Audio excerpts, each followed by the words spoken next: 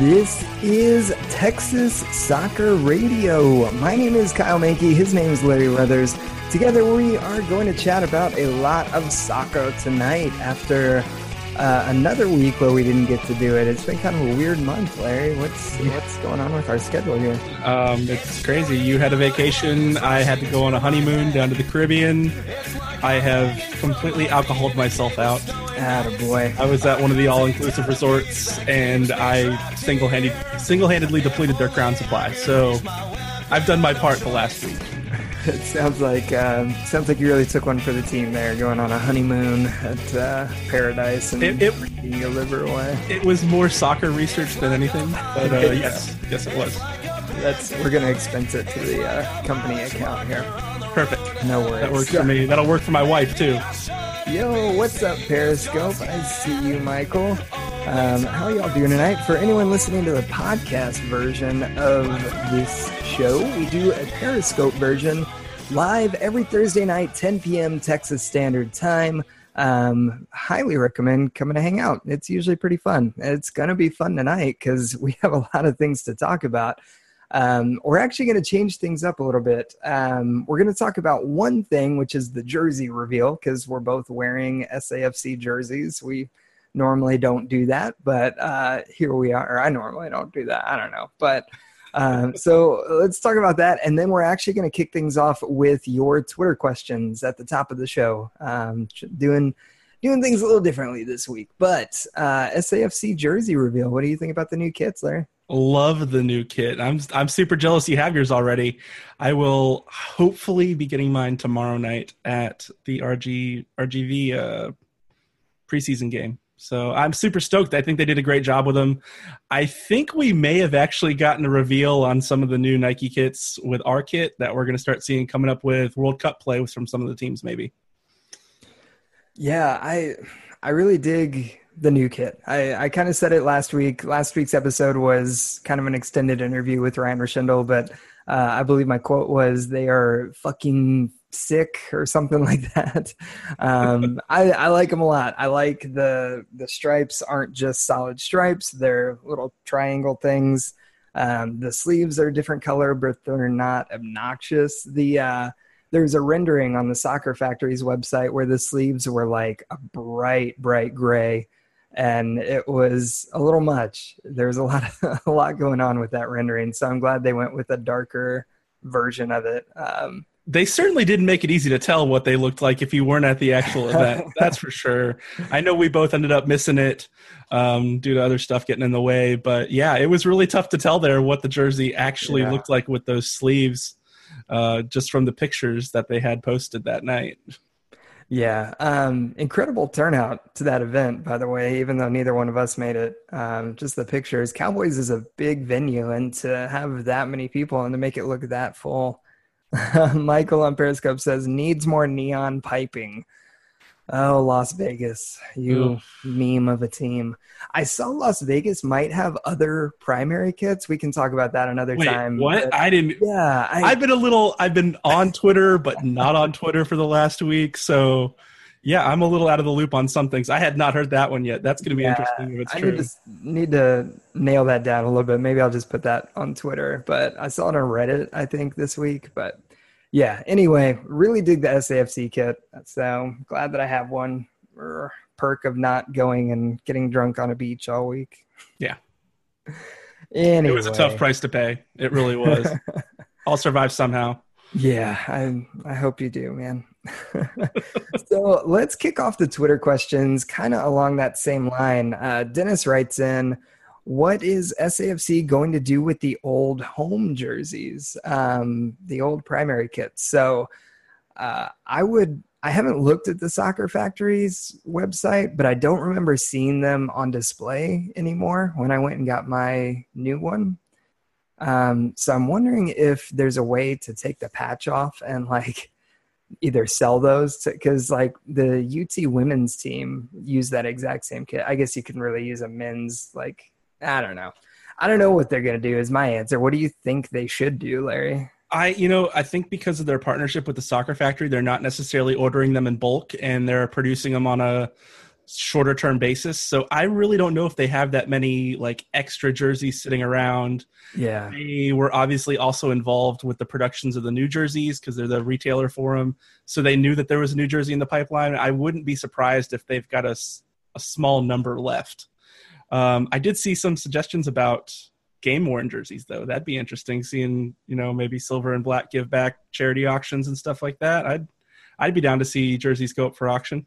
Yeah, Aaron suggested that he wanted to call dibs on a Omar Gordon game-worn jersey, and Jenny Check said maybe a fundraiser for Silver and Black Give Back. Both good things, charity, giving away a shirt to a fan, I can see some season ticket member raffles in the future, maybe with old game-worn jerseys. That'd be cool. That'd be pretty cool.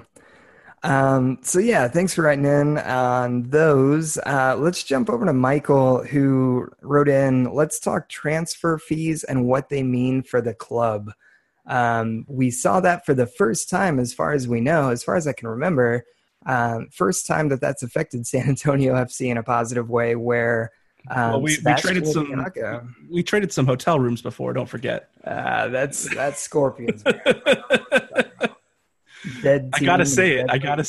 Hey, the Scorpions live. They came back on Twitter this week. Did they really? Yeah. Did you not see that? No. When NASL announced that they were going under this week, this SA Scorpions Twitter account came back and just posted a meme of pouring out a beer. Oh my God. That's amazing. That means someone still has that password and log. Oh my gosh. I'm going to go look that up as soon as we're done. But Michael asked about transfer fees and what they mean for the club.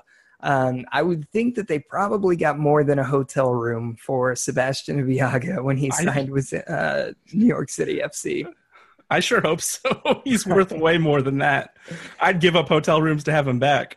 Right, yeah. So that could be taken a couple ways. Yeah. Moving on.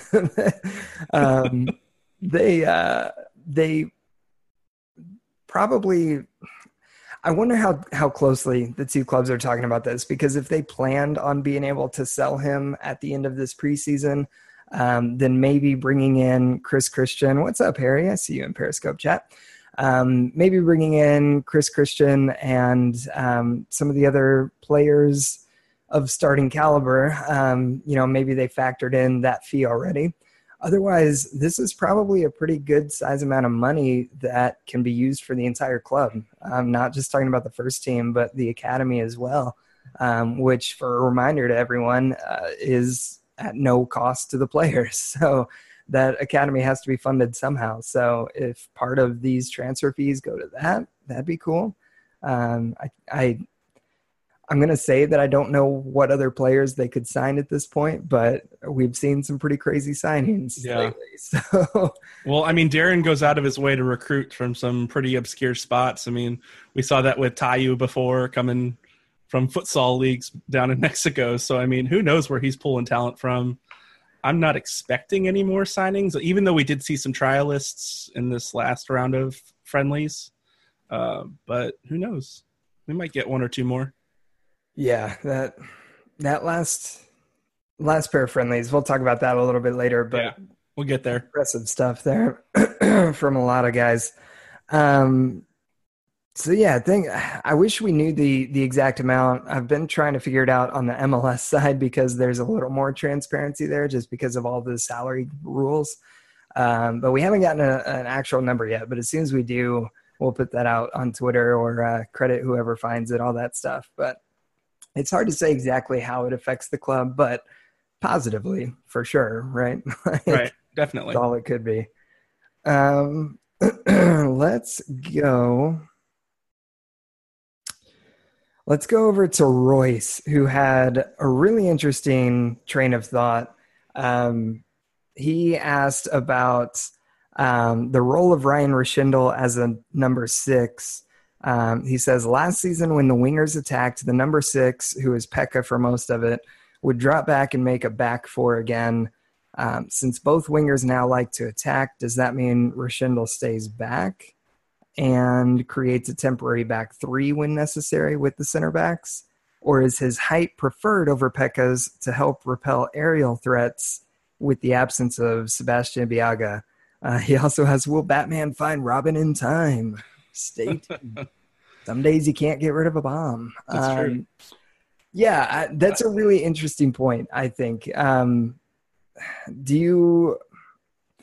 going to say something really snarky. So do you want to take this one? Do you have any thoughts on that? Go with your snarky comment first. Let's hear what that is. They have attacking wingers that can play defense now on both sides. Billy Forbes, not known for his defensive effort. And I think that's going to have a big effect on the role of Greg Cochran in particular, being the left back, but really the scheme as a whole. From what we've seen in preseason, it's been a big change. But as far as Rachindle dropping back versus Pekka dropping back, Ryan is a much larger player. He is someone who is really good at connecting that back line to the midfield in particular, the central midfield in particular. So while Pekka is a phenomenal number 6 and played really well from what we've seen this preseason, Rachindle is definitely not a step down by any means. So I think he came into the club as a center back, so he's fully capable of helping out on that back line. It's not going to be as a fullback. But when you have Tierpak, Gordon, and Escalante, those guys are able to drop back into that fullback role temporarily and cover what needs to be covered. So I don't see that as a big change necessarily from what we've seen. We don't know. Pekka, even after Rachindle was named club captain, Pekka could win the starting role just knowing how this team runs. I don't expect that to happen, but it's not a huge gap between those two. I think I feel close to what you're feeling here. I actually sat down earlier tonight and I was looking at what we've seen lineup wise so far in these preseason matches, and I was really struggling to come up with what the starting lineup was going to be. Yeah. Really struggling bad with it because there's so much talent on this team right now and so many people that deserve to be on the field all the time that I just don't think that it matters all that much. I think we're going to get it done. We've got a good group of players. They're all great offensively. They're great defensively. And I don't think we're going to see that issue that Royce brought up necessarily. I'm with you right there. Yeah, there's a lot of versatile players this year, especially in the midfield. So I think we're going to be okay in that regard, even if it ends up with 3 in the back at some point. I don't necessarily know that we're going to be as big of a defensive team this year either. The attack looks vastly improved at this point. Yeah. And, I saw during your rant, Harry popped in there and said something about you being a Forbes hater. And I had marked down Forbes as something to talk about with the Twitter stuff, because there was quite a long thread about Billy Forbes and if we were hating on him too much. And I don't feel like it's necessarily hate with him. He had, a point you made, he had a great beginning to the season. He had a not so great middle of the season, and he picked it back up at the end. But the one thing that we know is true and is a fact is that he never came back to play defensively. There should be no argument out of anybody there. So we have upgraded in that regard, that we now have players up there that can play both sides of the ball. I know I've taken a couple shots at Billy, and somebody fucking tagged him on Twitter in a thread talking about my criticism of Billy. So thanks for that, whoever did that. But I say that because, and then he retweeted it with something smart. But I say that because I don't think I've said anything about Billy Forbes that I wouldn't say to his face. I don't think he came here to play defense, and right. I'm not attacking him as a person or anything like that. I'm saying, dude here didn't play defense, and he had a pretty crappy middle of the season after a really great beginning. I feel like he knows that, and so I think as a unit, and we'll talk about this a little more, but as a unit. The team has improved this offseason. From agreed. Absolutely agreed. Before we get into all that, let's keep on going with the Twitter questions here.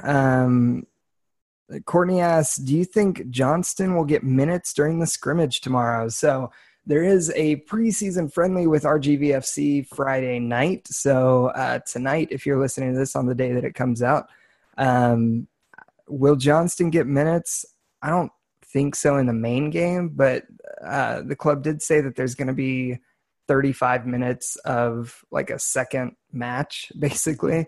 And I would imagine that he has a chance at getting minutes there. The thing is, he's not a trialist, so it's not like they're trying to figure out what they have with him. He's been with the club for 3 years, so I feel like they all know what's there. So I'm not sure he's going to be getting minutes. I hope, for his sake, I hope he does, but yeah. I think we'll see about what we saw out of him last year. He'll probably get some time at the very beginning of the U.S. Open Cup, and that's about it. Other than that, I don't think he's going to probably get any meaningful minutes until that point comes. Yeah. There's really no reason to put him in there past, Cardoni and Restrepo. So if that even, we could see, assuming Restrepo gets the starting role, we could see Cardoni in the Open Cup, and Johnston is, left out on That's that. True. But that's very true. Yeah, I just don't see him getting minutes tomorrow.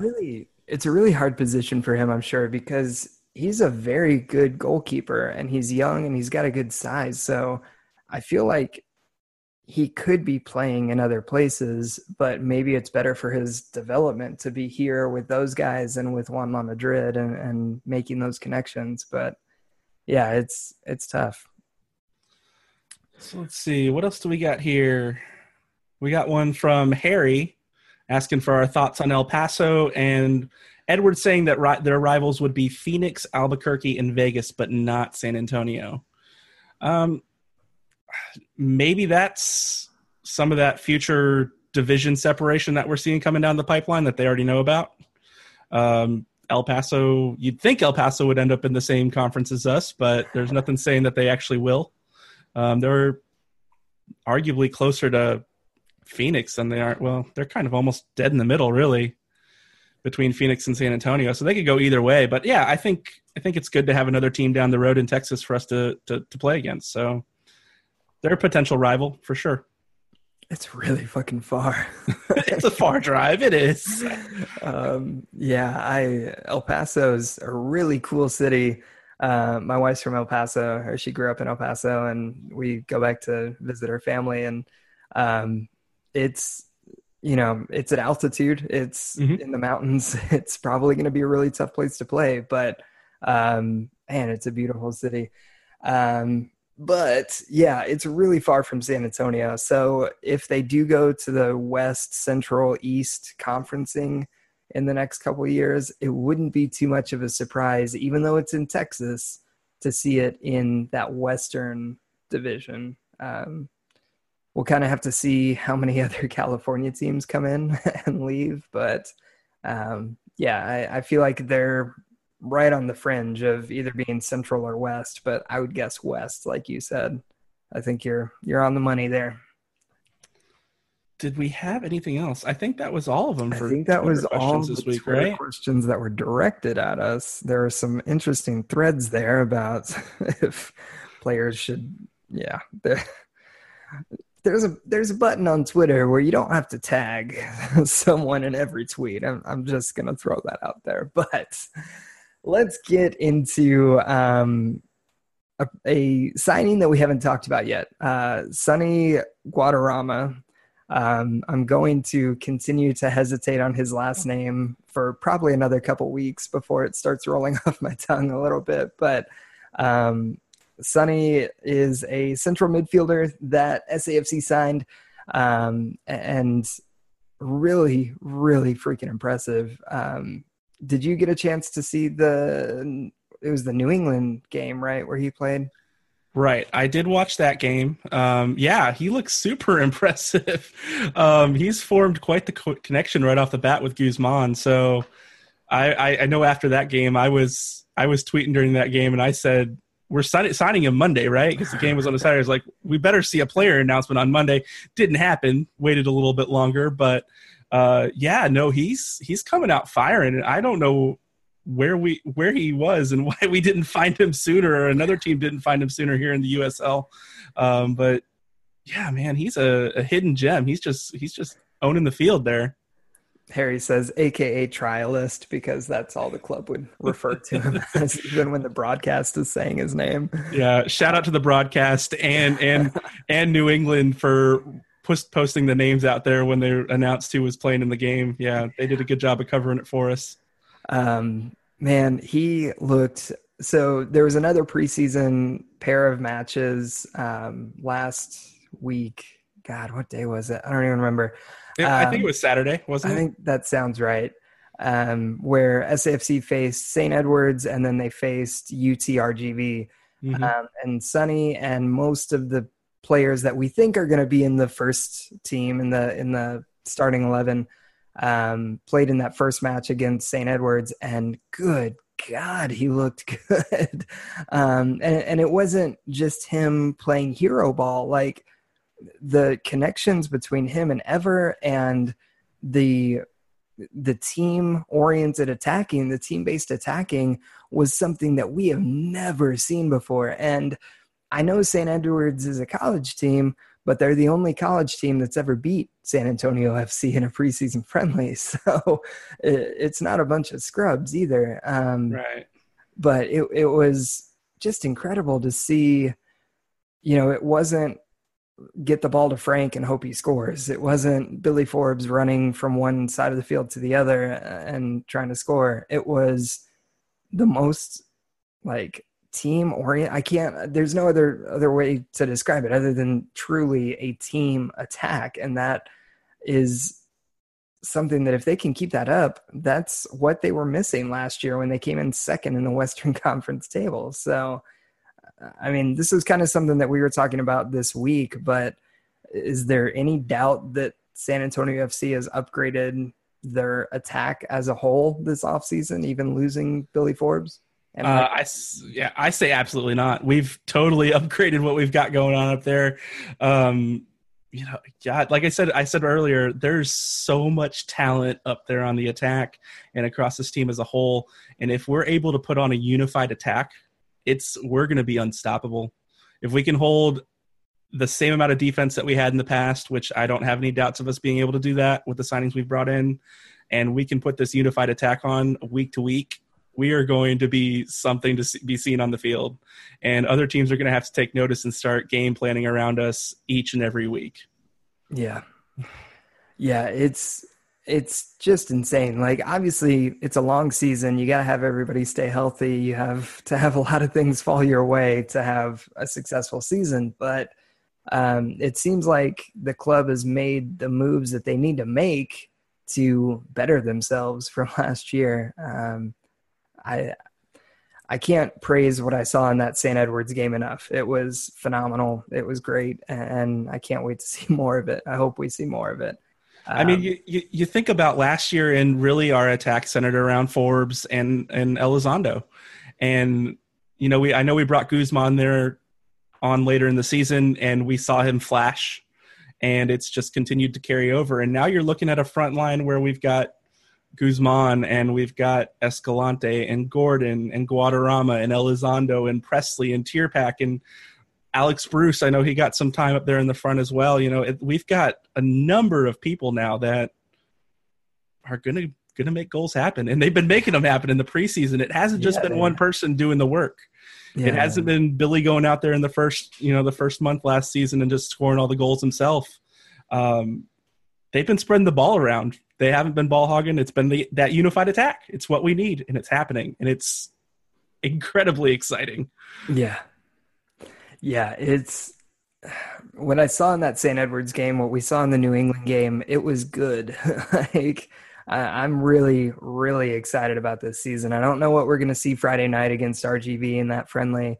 The club likes to keep their cards close to the vest, so I don't know what kind of lineup we're going to see or how much they're going to roll out there. But hopefully it'll be a good show for everybody, and you'll get to see what we saw on Saturday and in some of these closed door friendlies.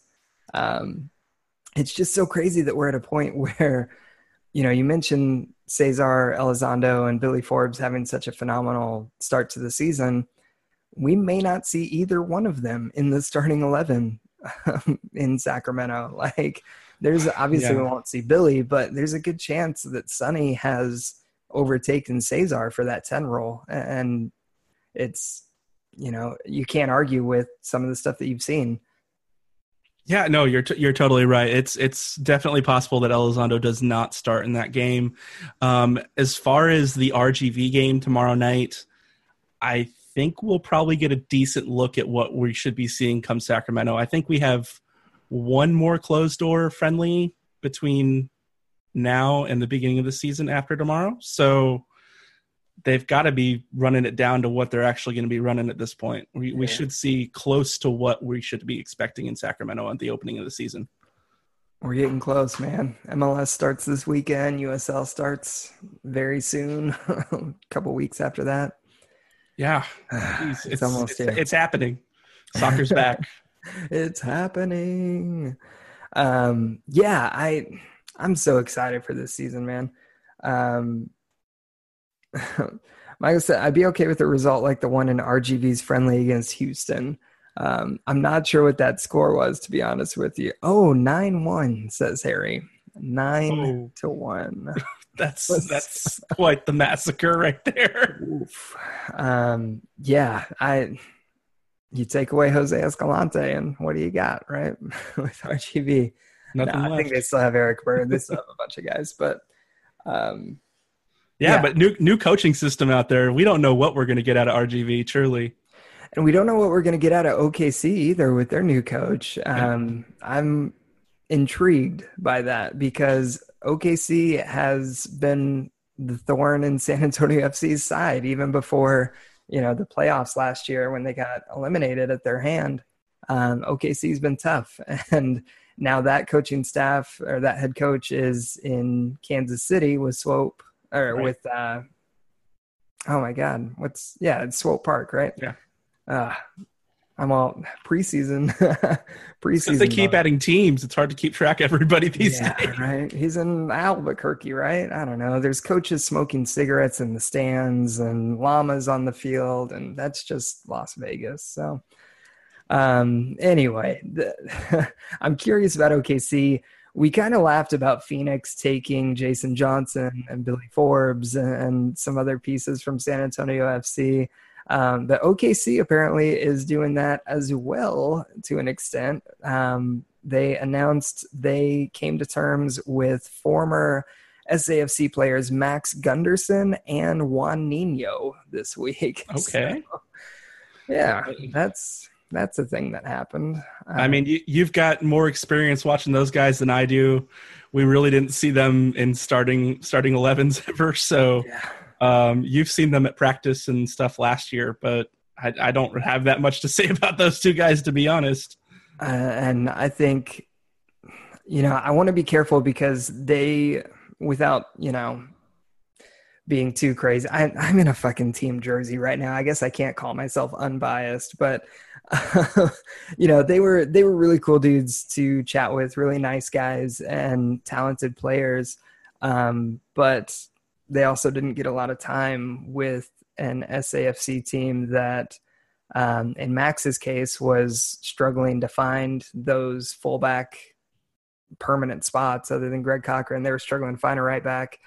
And then in Juan Nino's case, he came in and just couldn't really break through to get the minutes last year. So it's not that they're bad by any means, but they just couldn't really find a home here. So wish them all the best in OKC other than, when it affects San Antonio. But, it's not world-breaking signings unless something crazy happens in 2018.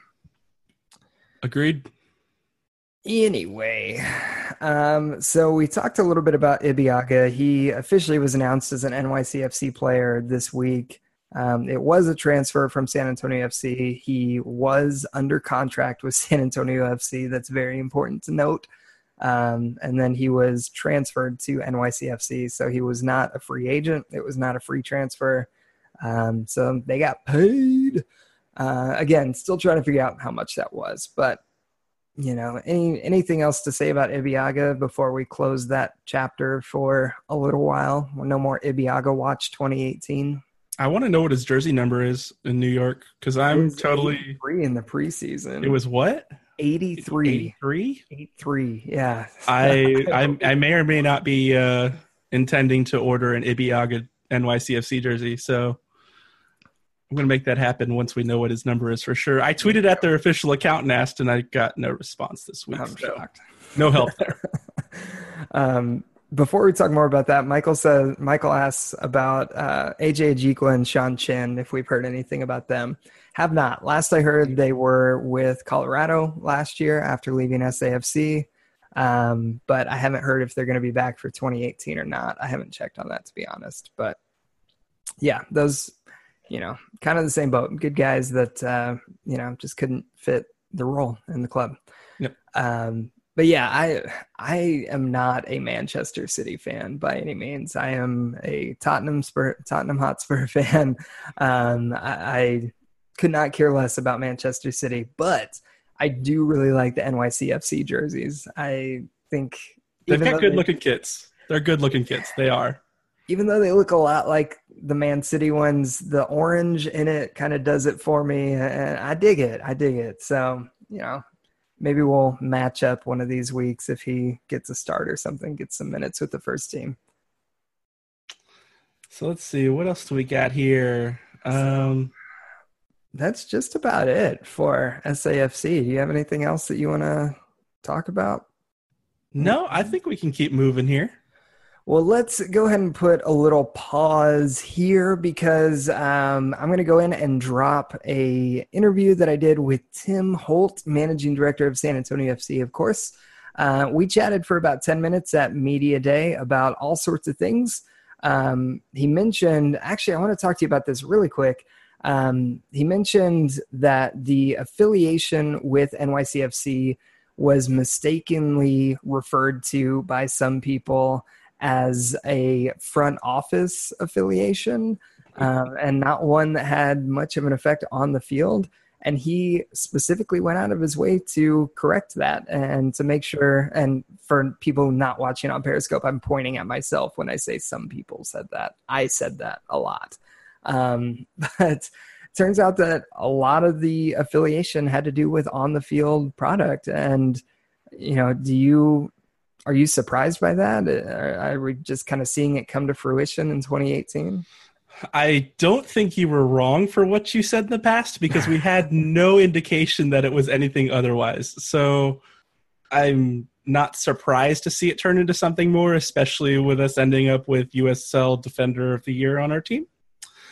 So I'm not surprised that they wanted to come down here and maybe pick up a few players. But yeah, no, I mean, it's good. It means our players have a clear pathway up to MLS play.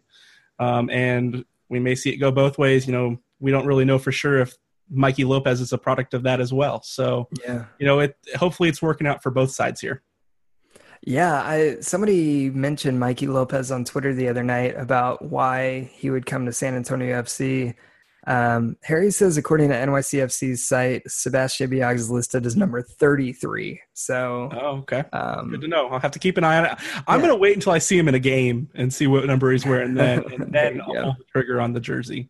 Maybe he was 33 the whole time, and my eyes just sucked. But I could have sworn it was 83. I'm pretty sure it was 8. But anyway, no, talking about Mikey Lopez, someone mentioned why he would come here versus some of the other options to try and get back to MLS.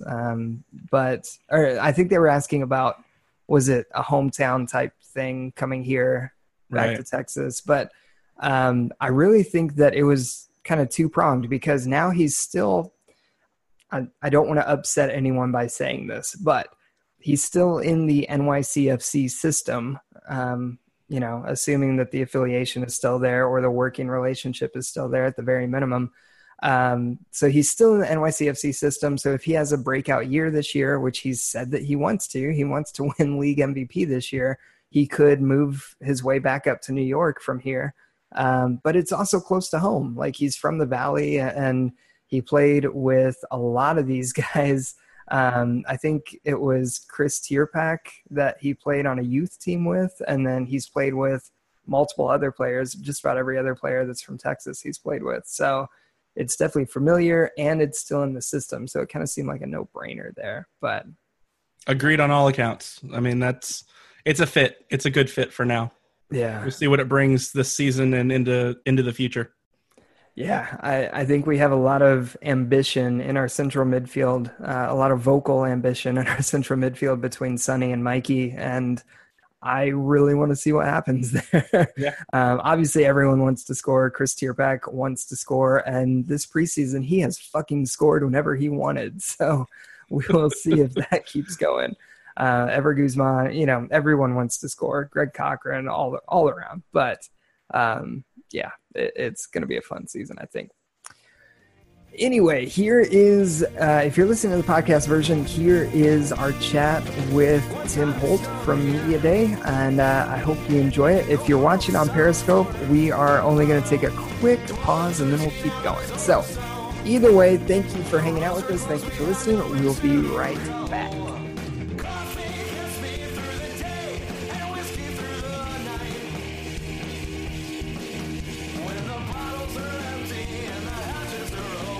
We are joined with Tim Holt, San Antonio FC Managing Director, of course.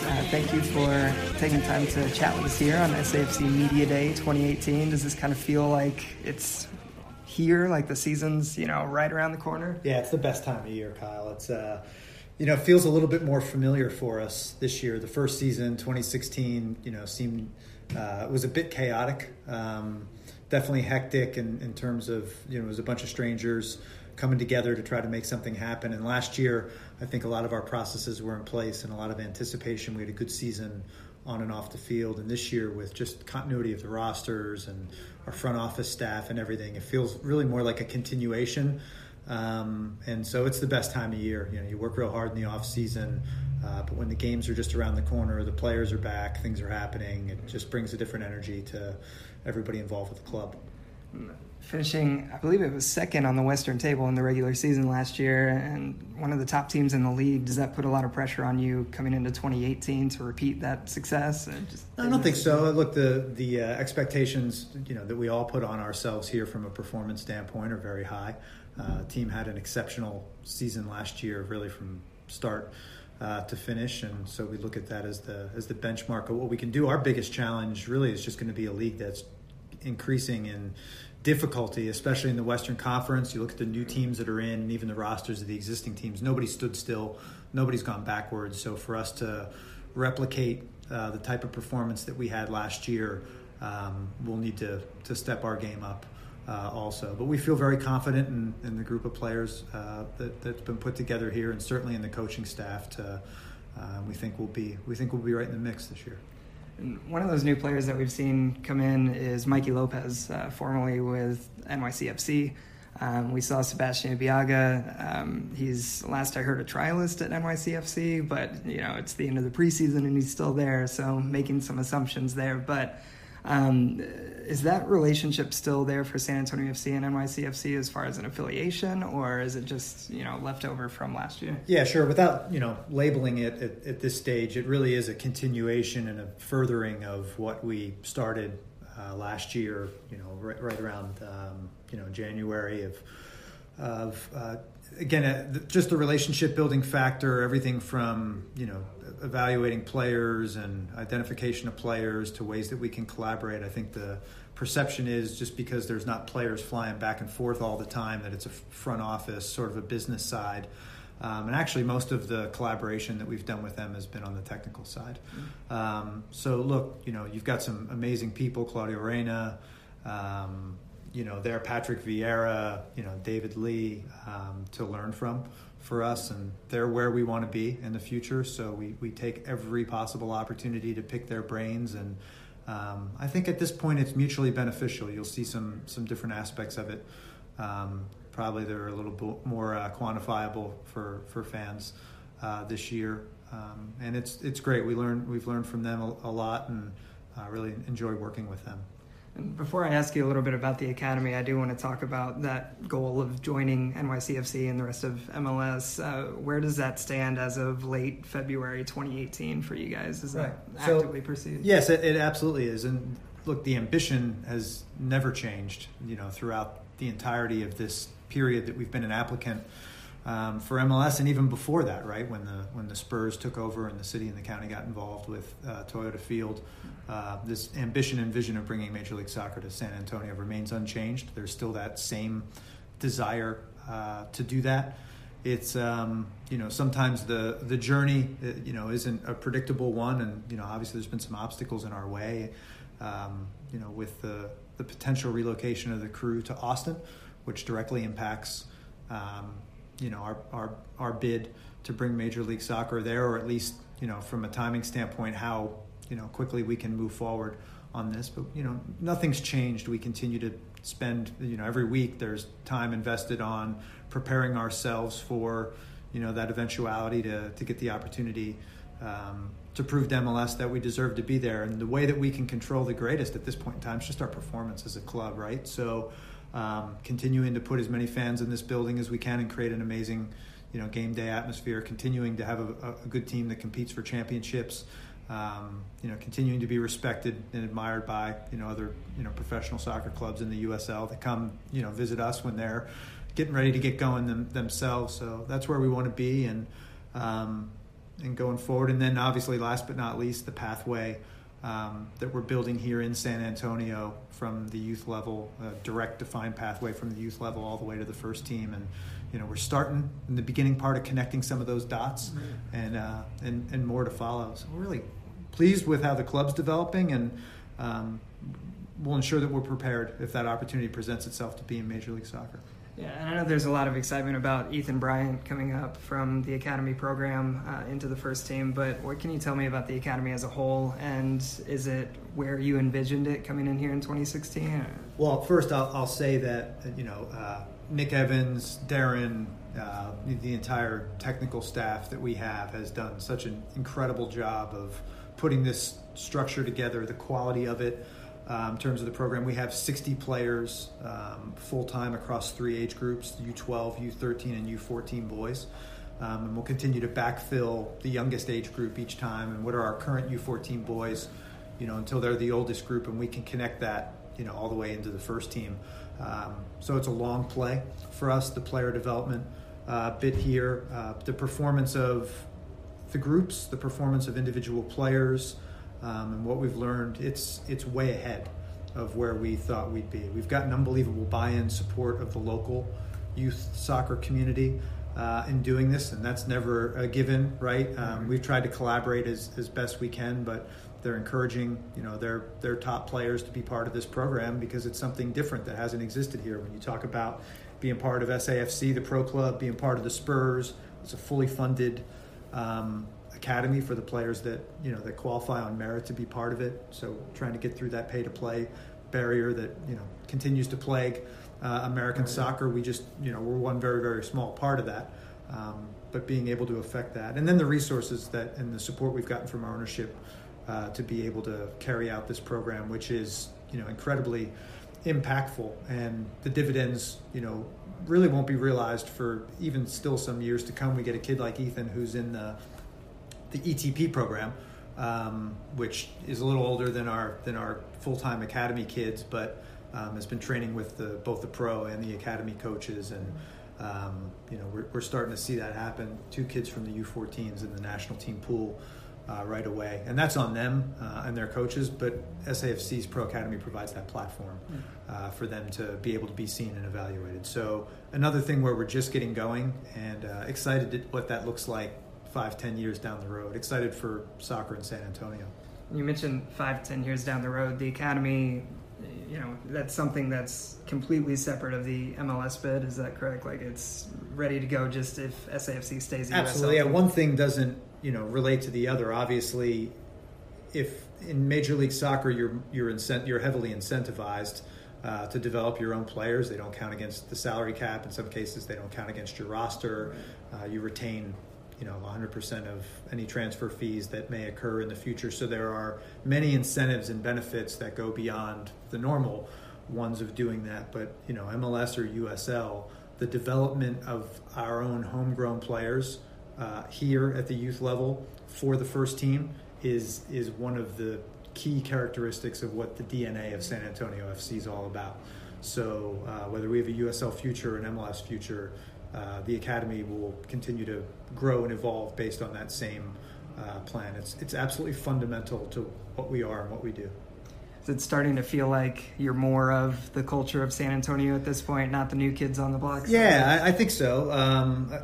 For us, obviously, there's a transition period with coming in behind the Scorpions, who they won a championship, and there was a great affinity towards what they were doing, and that transition period, which was.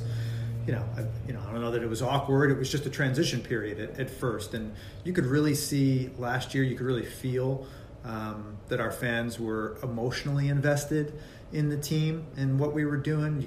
There's a different energy and enthusiasm about it. And, a lot's happened during the off season, and we were hoping that carries on into season 3. And if the season ticket member event with the jersey unveil was any indication the other night, then we feel like we're continuing to move forward with that. So yeah, you start to feel a little more settled and comfortable. But third seasons, it seems, in American pro soccer, especially for lower division teams, they're defining years. They really define what you're all about. Are you that team that's filling the stadium more often than not, or the novelty wears off, and now it becomes really a more true indicator of what you are. So we're all excited about that challenge. Everybody here that works is excited about rising to the occasion and keeping this thing rolling forward. Tim, thanks for taking time to chat with me today, and good luck coming up in this season. Thanks, always a pleasure, Kyle. And we are back. Thank you again to Tim for taking the time to do that. It really is a great opportunity for us to be able to talk with players and staff and everything from the club. It makes our job easier and helps us be more well-informed, hopefully, so we're not giving our wrong hot takes anymore. So I'm glad for some of that correction. But let's move on to non-SAFC topics a little bit. Did something happen with NASL this week? They died. They're dead. No more. Taking hiatus for 2018. We all knew it was coming. It has finally happened. They are dead. No more NASL, at least for this season. Can I give a Walking Dead spoiler? Am I okay doing that? Do you watch Walking Dead? Wait. Okay, so here's the thing. I watch Walking Dead. And between going on to the fall break and now, I switched cable providers. And like an idiot, I forgot to set it record when I was out of country. That's the worst. So I've got to go back and watch it probably tomorrow. So don't spoil anything that happened this last weekend. Don't do it. Don't do it. I'll be mad. Don't do it. Should I take my headphones off here for a second?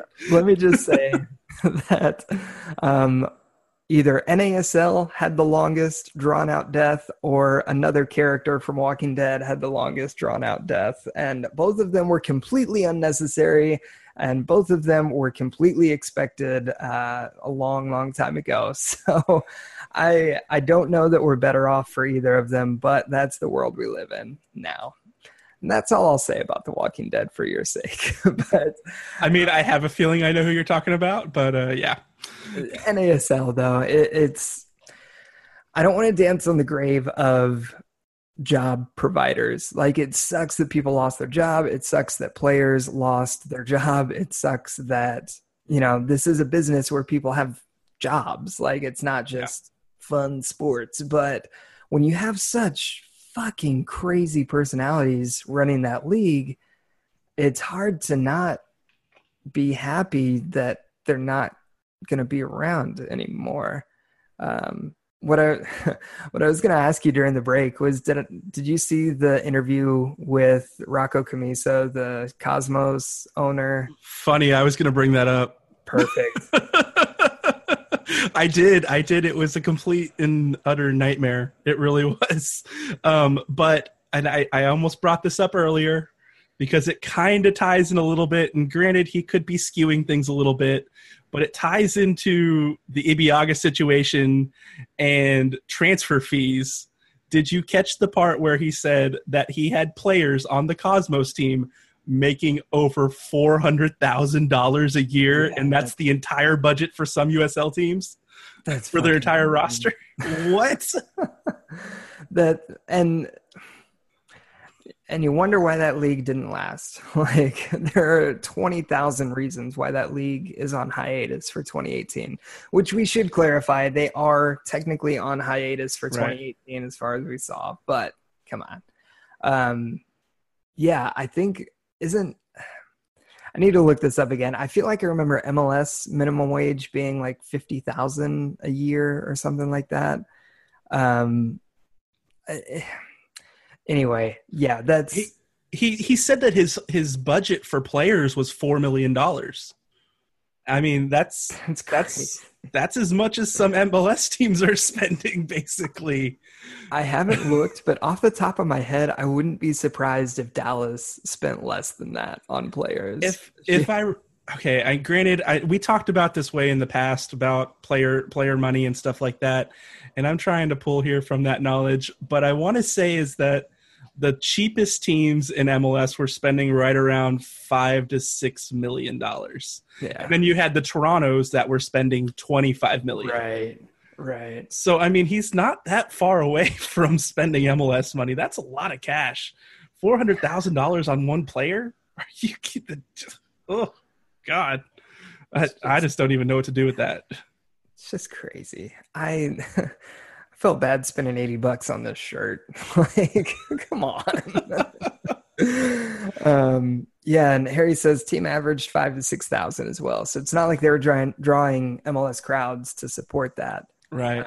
Unless you're in some MLS markets, in which case that's anyway. Well, I mean, Rocco said he lost millions on the team and he just didn't really care. Like, I don't know. That whole, for anyone listening, if you didn't see the transcripts from that conference call that they had, it was fucking crazy. They're all over Twitter.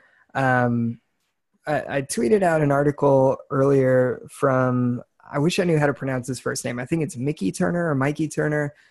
He's a lawyer that writes about soccer, and he kind of covered a lot of that stuff in an article. You can find that on all of my social media accounts, from my personal one, 210 Soccer, and the one that we share here for Texas Soccer Radio. But he not attacked, but he was a real smartass with some reporters, and was just really unprofessional and not what you expect from someone who is trying to save soccer and trying to lead this into a new era. And I don't know what comes next, but I feel like he's not going to disappear quietly, even if his team is in NPSL for a season. This is where the Rocco call dropped, wasn't it? And then they had to come back, and they kind of just glazed over it and moved past it. Yeah, that's exactly basically what it was. That's exactly what happened. Was the call dropped, and when he came back, he was a little chilled out, a little more calm. But he still, had a lot of accusatory things to say about U.S. soccer and USL, specifically why USL's D2 sanctioning came in January when NASL's came in September. And, maybe he's not wrong on all counts, but it's like he makes Tinfoil Ted look a little less crazy. Yeah, there was a lot of talk about behind the scenes backdoor MLS deals with some, and stuff that nobody knows about and that nobody ever will know about unless they do some really serious digging.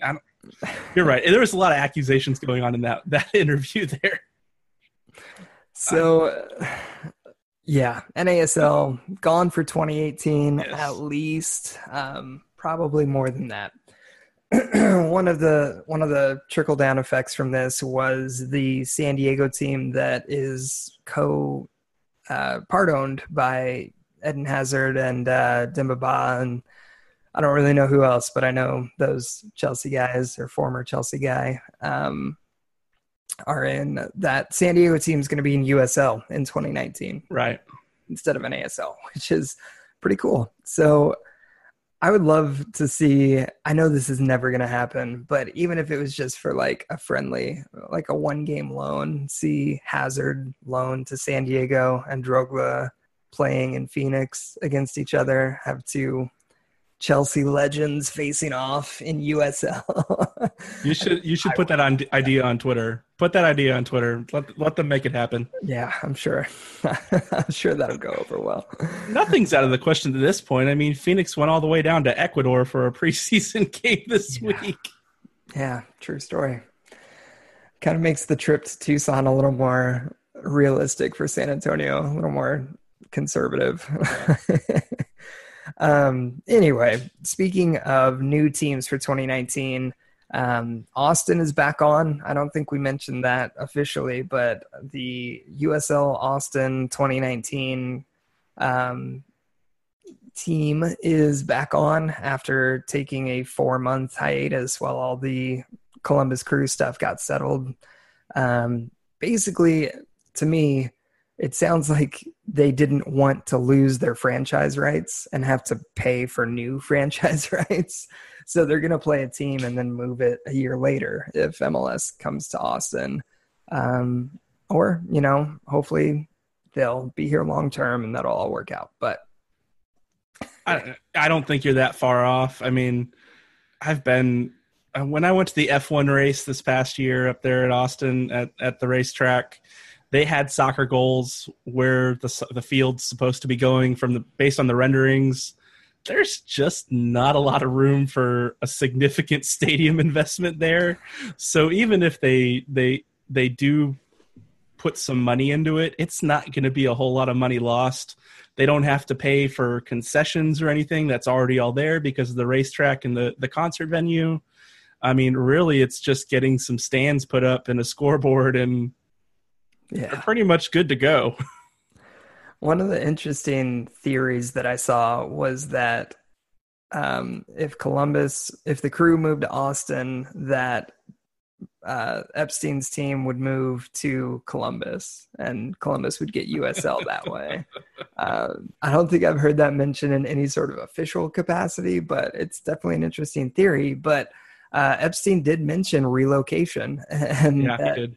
He's willing to move his team to another market. So I think that's good in a weird way. Like, I think it's good that you have an owner committed enough to say, even if it's not in my ideal market, I'll still keep the team going and all that. So, well, I mean, at that point, if Columbus moves, Matt Free Stadium would be open and available. So, Precourt wouldn't be upset about it. He'd be collecting rent from Epstein up there since he owns the stadium and get his team down here. Before we talk more about Precourt, let's just mention El Paso is also coming in 2019. That was officially announced by the league. Yes. It's the same ownership group that owns the best fucking minor league baseball team in existence, the El Paso Chihuahuas.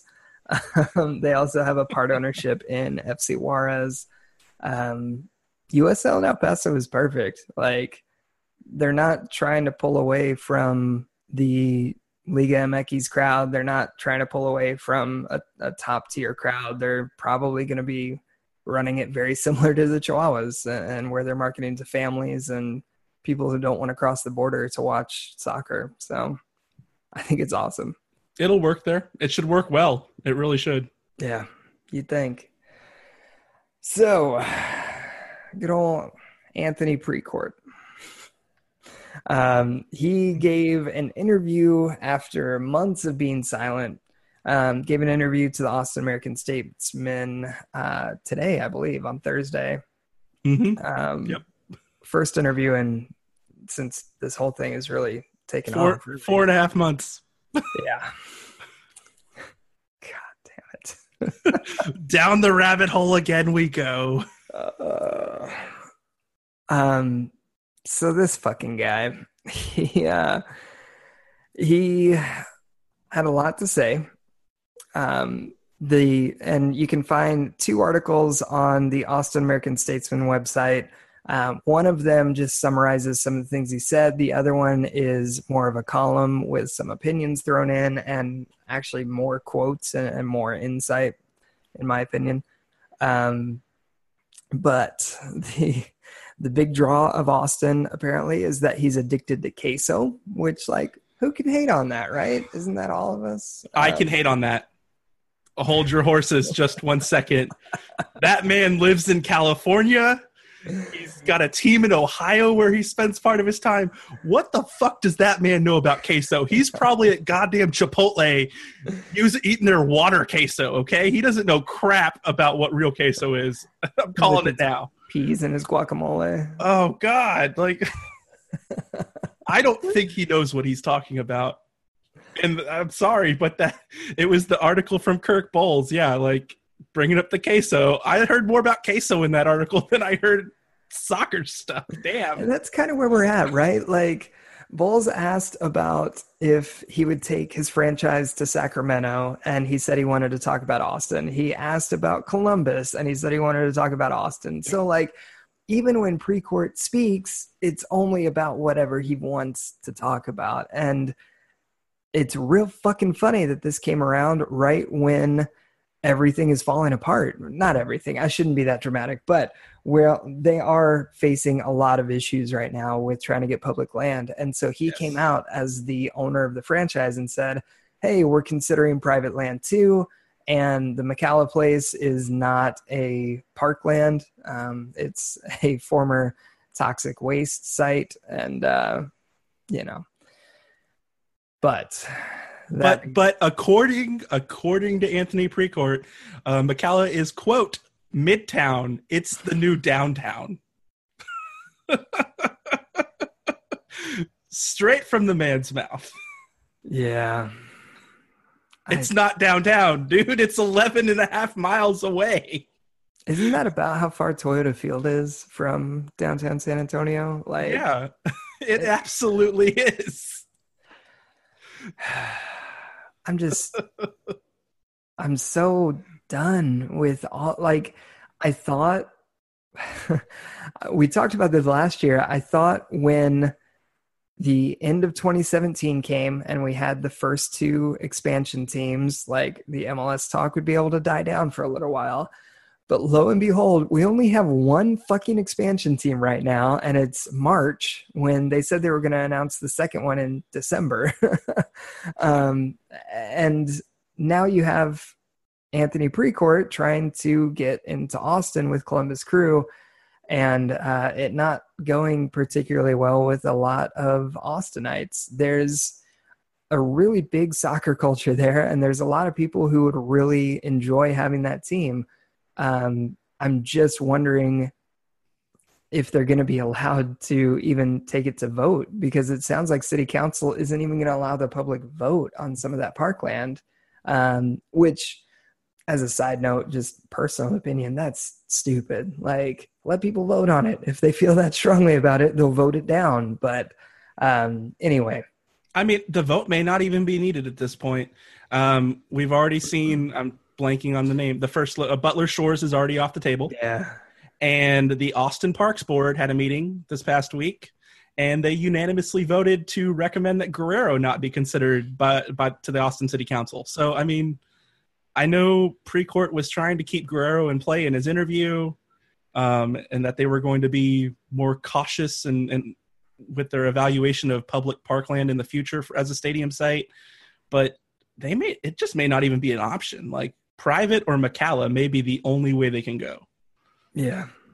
I just want it to be over. Like, I want them to either get the team and we can stop speculating, or for him to look elsewhere and we can, focus on the expansion bid from San Antonio. But it's really frustrating to be caught in this middle ground.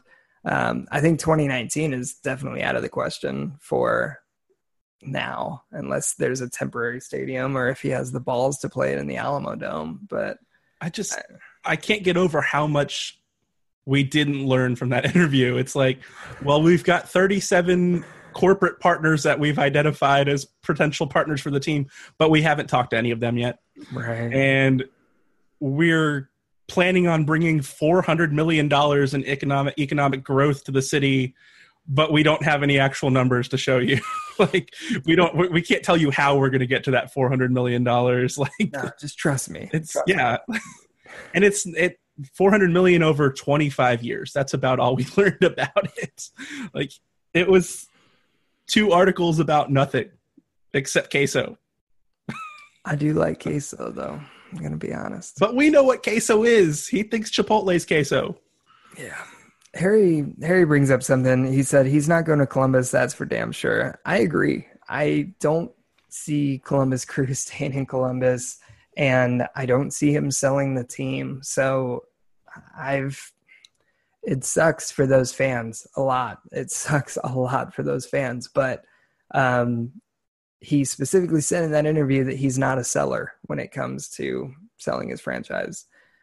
So he's not looking to flip this and make a profit right now.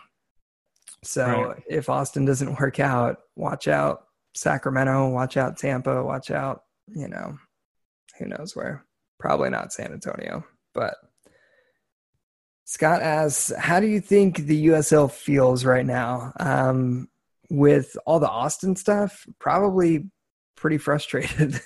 Like, they were all set to bring back that franchise in that market, and now they're not sure because one MLS owner wants to move a team there. And based on the Don Garber interview with Grant Wall, I'm not sure that it's all gone to MLS front office's plans by any means either. So I think both leagues are probably pretty frustrated with this current situation. And Harry mentions that Garber may need to force the sale, which I don't know that that's any better. Like, at this point, what city and ownership group is going to want to take on the Columbus situation? Because, unless you're selling it to somebody that's going to keep it in Columbus, there's very little win here. You're going to have to deal with this blowback of this team leaving their home and all of that angry fan base, which has made a lot of noise on social media and out there in the news. And all that blowback is going to come directly on your city. That's the new target of all of those people if a sale happens. Yeah.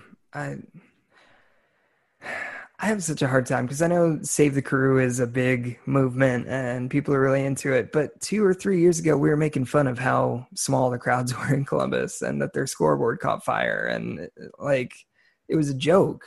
And obviously it wasn't a joke to the fans there, and it's still not. But, you take in Precourt goes away and it's a new owner in Columbus. And right now they have all this local companies that are saying, oh, we'll step up. But until there's actual money involved, it's all just words. And why those companies weren't willing to step up before, even in just sponsorship deals, it's really easy to take the stance of, oh yeah, we'll help buy the team when it's not actually for sale. And it's not going to happen. It's a great political move, great PR move when it doesn't cost you any money.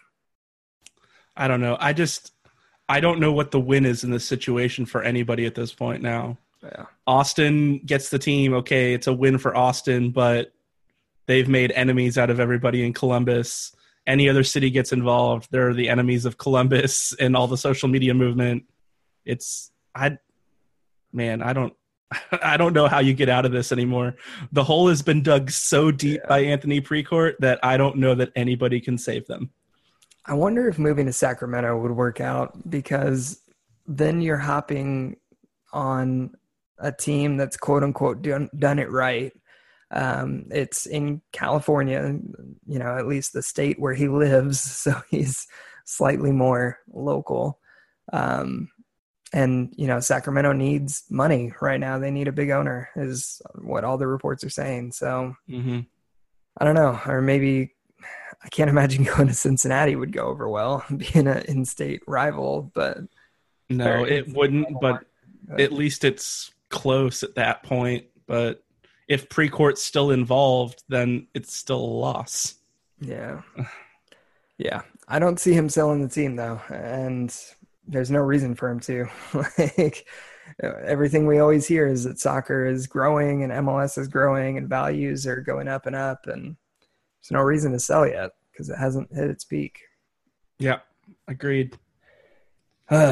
Anyway, on that depressing note, let's talk about another team that's on hiatus for 2018. Just rolling. San Antonio Athenians, like we mentioned, it sucks that they are on hiatus for 2018, if not gone forever.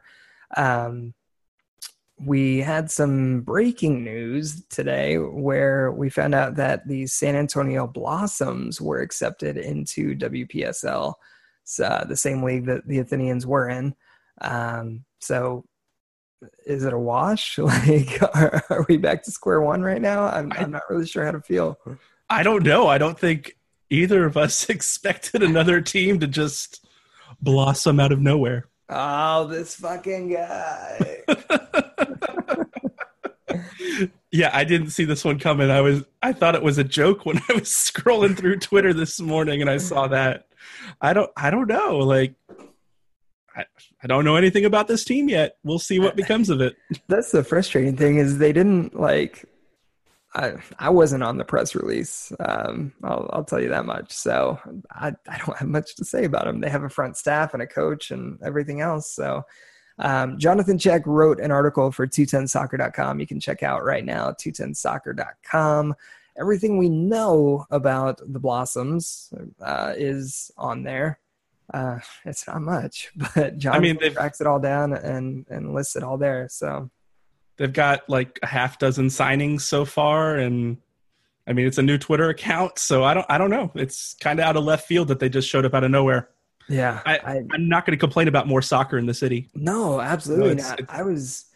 I was ready to lament the loss of Athenians and, be really sad for, not having women's soccer and presence and everything. But now it kind of feels like, oh, well, back to square one.